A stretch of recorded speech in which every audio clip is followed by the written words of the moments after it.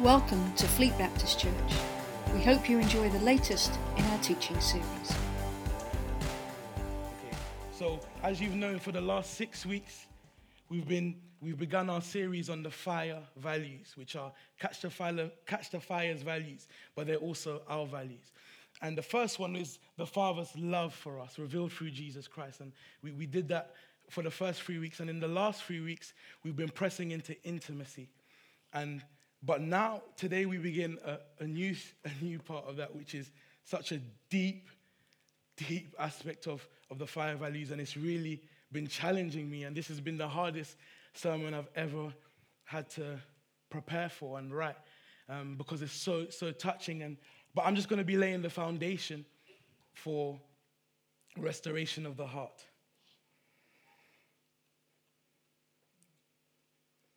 Now, when I began my study, I found out that the word heart occurs over 1,000 times in the Bible, which is like a nudge from God saying, take a look at this thing. I'm trying to tell you that this is very important.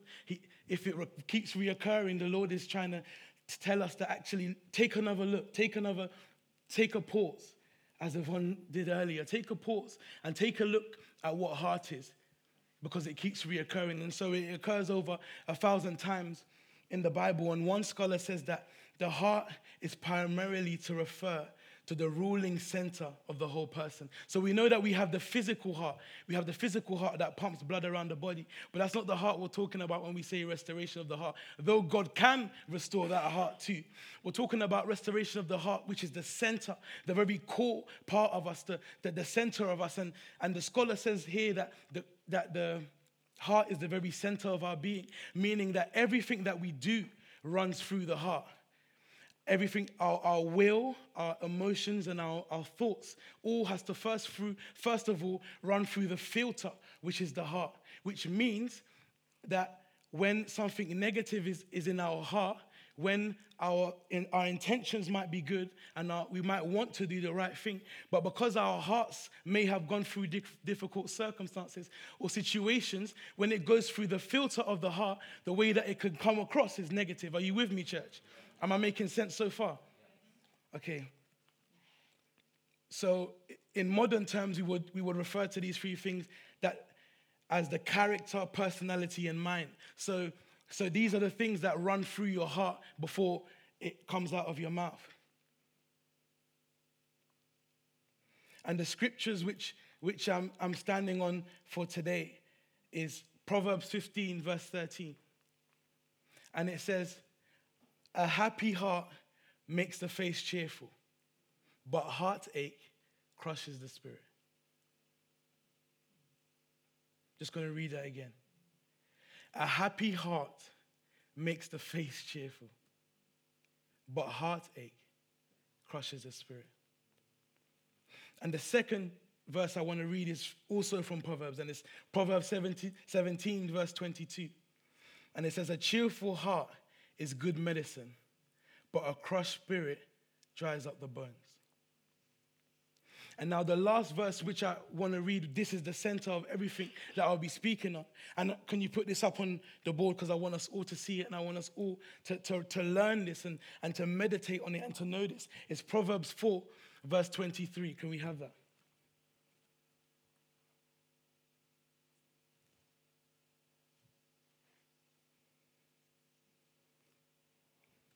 Be patient with me, church. I'm going somewhere. Just laying the foundation, and we're going to get there in Jesus' name. Okay, so it says, don't know if you can see it, but it says, above all else, guard your heart, for everything you do flows from it. Above all else, guard your heart, because everything that you do flows from it. Earlier you heard me say that when we think and our emotions all flow through the center, which is the heart. And here the scripture is letting us know that we're called above all else to guard your heart, for everything you do flows from it. And so what that means is that, as I said earlier, when you're hurt or when you're joyful, that flows. And so what happens is that hurt contaminates the heart. And when when you allow hurt to remain and fester, and you allow bitterness and you allow unforgiveness to remain and fester, what then happens is that whether you like it or not, you'll end up hurting people. Because hurt people hurt people. And that's why we're called, and that's why I'm trying to paint a picture here of how important it is for us to know our hearts and to allow God to heal our hearts. Because our hearts are like a garden. And this analogy fails in some places, but please travel with me. Because you can sow seeds in a heart, just like a garden. But you're also the gardener of your heart in a sense. Because you have the choice whether you allow those hurts and those pains to remain. Because other people, you are not in control of other people's behavior. But what you can control is how you respond to people's behavior. So somebody can hurt you, but when you're places in heavenly places, it doesn't hurt. Well, it hurts, but your response is different. Your response is to run into the secret place that we were speaking about last week in intimacy, is to run to the Father and then allow those hurts and those pains to be healed by the Father.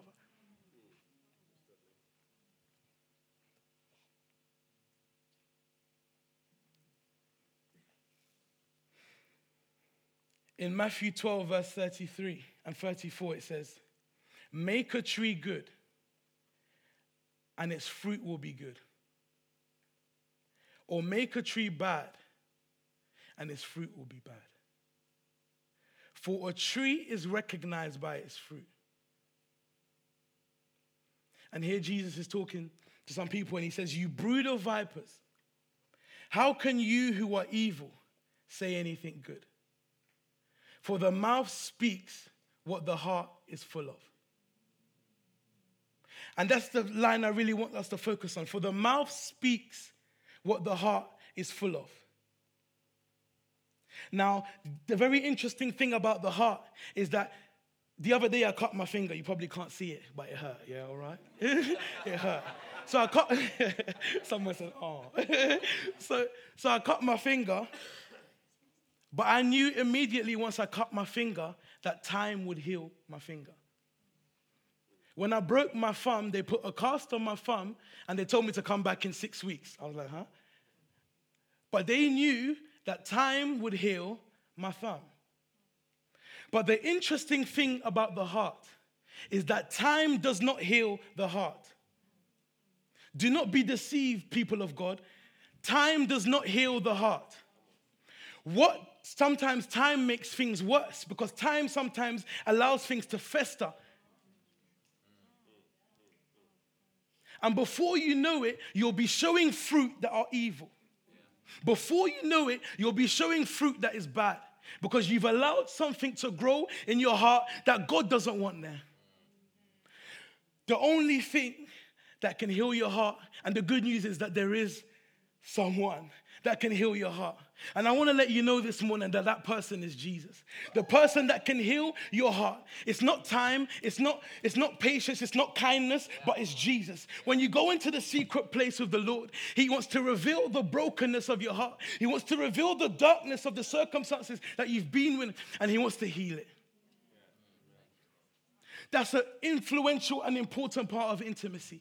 Yes, it's to change the world, and we'll get there in about 3 weeks' time. But primarily, God is concerned about you. Come on, turn to somebody and say, God is concerned about you. God is concerned about you. He cares about your heart. He cares about your well-being. He cares about the pain that you've gone through. But he doesn't want just to allow that to remain. He wants to heal that pain.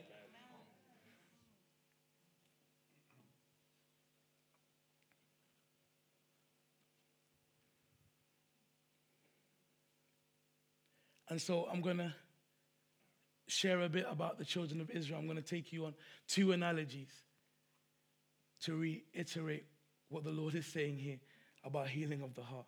Now, the first one is a well-known one. But for some of you that won't know it, I'll just share it again. And it's regarding the children of Israel. Now, we know that at the end of the book of Genesis, many of the Israelites were in Egypt because of the famine. Now, unfortunately, there was a change of rulership.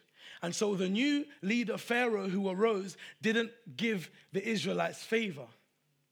And so but God favored the Israelites. Come on, that's good news. God favored the Israelites. And so the Israelites grew strong and they exceeded the amount of the Egyptians. That's such a blessing. And so Pharaoh realized this. But Pharaoh said, I'm going to kill all the children of the Israelites. I'm just paraphrasing. Go read it. In Exodus. And so here we have the miracle that Moses was born. And though the enemy's destiny for Moses was to kill him there and then. But God did a miracle that allowed Moses' mum to raise Moses. And so, but Moses began to serve under the Egyptian rulership. But once when he was older, he became an adult. He saw the Egyptians killing an Israelite, and he arose in anger, and he killed the Egyptian. And then he had to flee. Stay with me, guys. I'm going somewhere with this. And so he comes to the midst of a burning bush, and he's alarmed, and he's like, how comes that bush isn't being consumed? Another miracle. The Lord is calling him. And the Lord says to him in Exodus 3, chapter 9 and 10, and now the cry of the Israelites has reached me. For the Israelites had been crying out to the Lord saying, release me from this bondage, release me from this slavery. They had been crying out knowing that Yahweh could save them. And so the Lord hears their cry and he says, and now the cry of the Israelites has reached me. And I have seen the way the Egyptians are oppressing them. So now go, I am sending you to Pharaoh to bring my people, the Israelites, out of Egypt. And so Moses does just that. He goes to Pharaoh and he says, let my people go. But we know that Pharaoh refuses to let his people go so easily. So they have a few back and forth. So I'm fast forwarding again. Stay with me, I'm going somewhere. And so eventually Pharaoh releases the Israelites. And so the Israelites are journeying to the promised land that God had said to Abraham. And just before they get to the Red Sea, the Egyptians are pursuing them. All they can see is death ahead of them, because if they try and swim, this humongous sea will consume them. If they turn back, the Egyptians will kill them. So here, they're at the face of death, and behind them is death. What do? They trust in the Lord again. Moses releases his staff, and they part the sea. I was thinking about this yesterday, and I was just so amazed to think that the sea would have just parted in the midst of them. And they crossed the sea, and the sea consumed their enemies. And on the other side, they rejoiced. They were happy. They were praising God. They sang songs of adoration. But I want to make a suggestion. The Israelites had gone through so much in the land of the Egyptians. Could it be that the reason why their praise turned to bitterness is because they didn't deal with heart issues?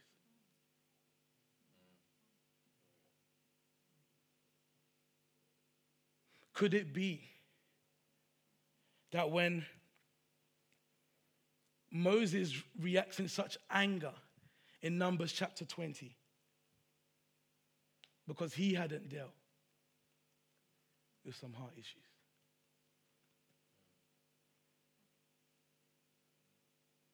People of God, God is calling us to deal with our heart issues. I'm going to give you one more analogy. I need 6 men. 6 men. I'm just going to grab a chair from here. 6 men, come up, please.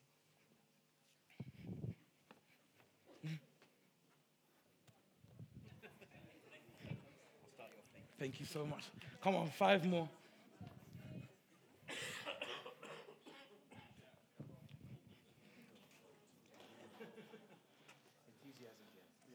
Thank you so much. Ladies, don't be offended. I just needed the broad shoulders. You'll see why in a minute. Okay. No. That would be a hard task. He just asked me if they needed to pick me up, and I was like, that would be a hard task. So I need one of you to volunteer to be the heart for me. One person. Okay. Okay. I'm just going to give him his instructions. Give me a moment.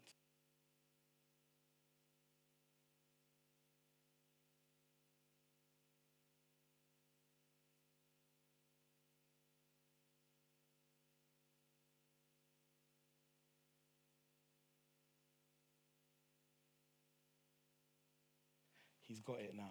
Can I borrow that mic? Thank you so much. Okay, so I just declare that none of these words that I'm going to speak over you are yours in Jesus' name. Can we agree on that? Amen. So I need one of you to be abuse.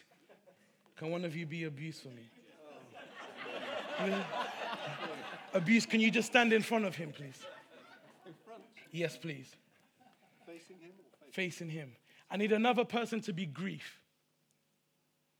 Yeah, thank you so much. Can you stand on the side of him? I need another person to be broken trust.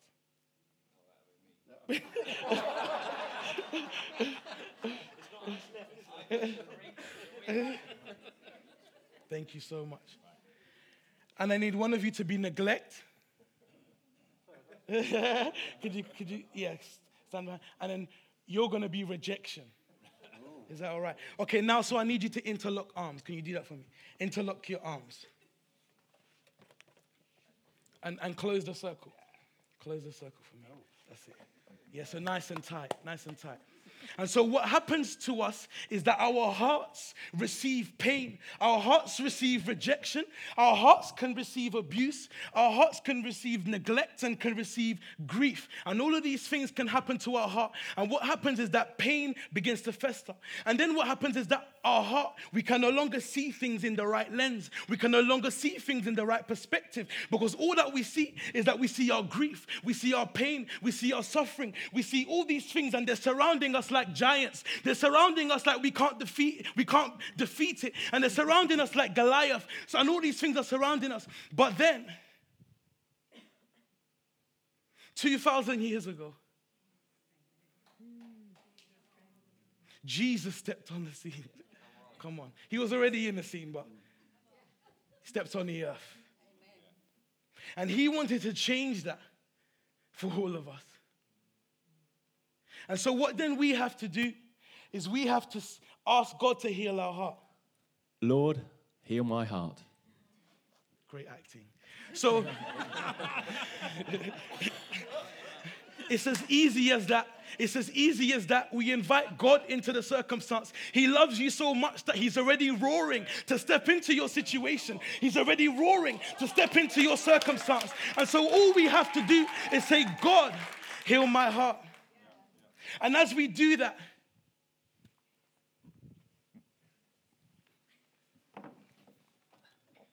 as we ask the Lord to step into our heart, our perspective changes. We are suddenly seated in heavenly places. And the way that we see our problems are no longer the same. Before, these problems were weighing him down. Before, his problems were overpowering him, and he couldn't see past his problems. But suddenly, when he's invited the Lord into his heart, he can now see things the way God sees it.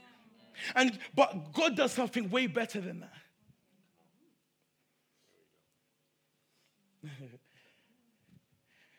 People always ask me, and I share this with the 9 a.m., how comes you respond the way you do after the death of your mom? And they're shocked to hear, even Christians, that God can heal you from that. It doesn't mean that you don't miss them. It doesn't mean that you wouldn't want them to be around. But what it does mean is that he can heal that grief and that pain from you.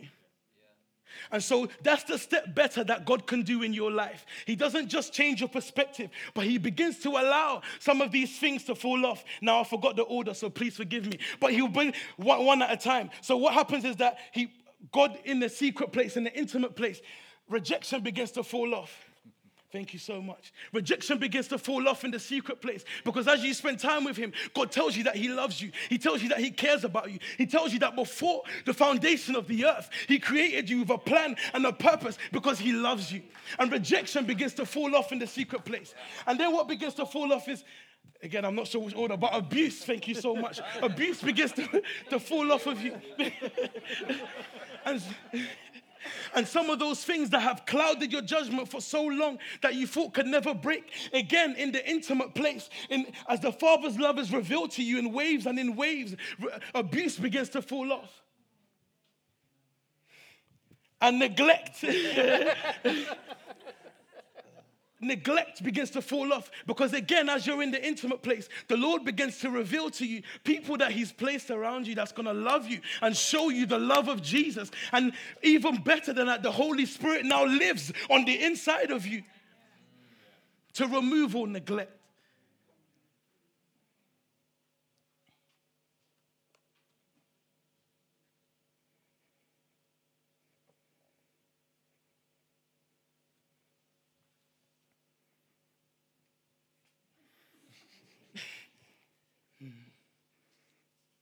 I really feel this one out in the spirit.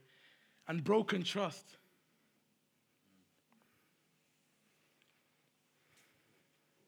In the secret place.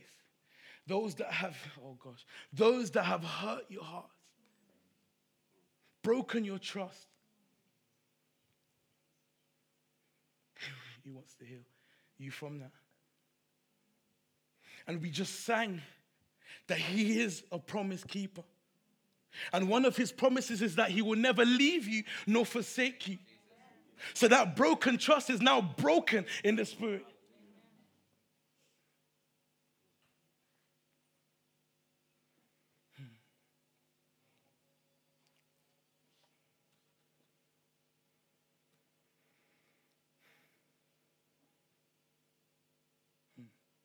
Thank you so much. I forgot where you were. Grief. Grief just falls off. It just falls off. Thank you so much. Appreciate you. Thank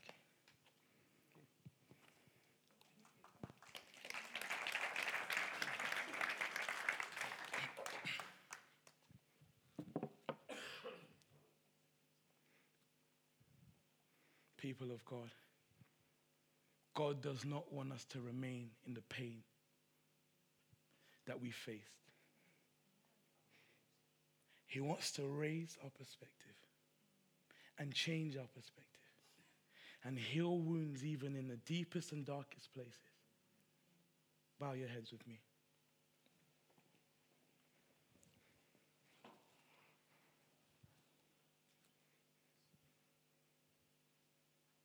Jesus is at the door of your heart right now.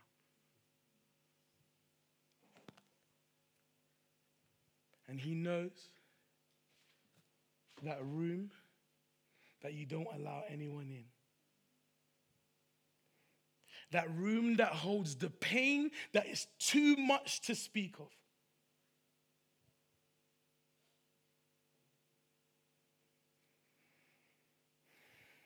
The room that holds the pain that you've hidden from so many people. And so for some of you, even the pain that you didn't know that you're harboring all these years. And he's knocking on that door, asking you right now, will you let me in?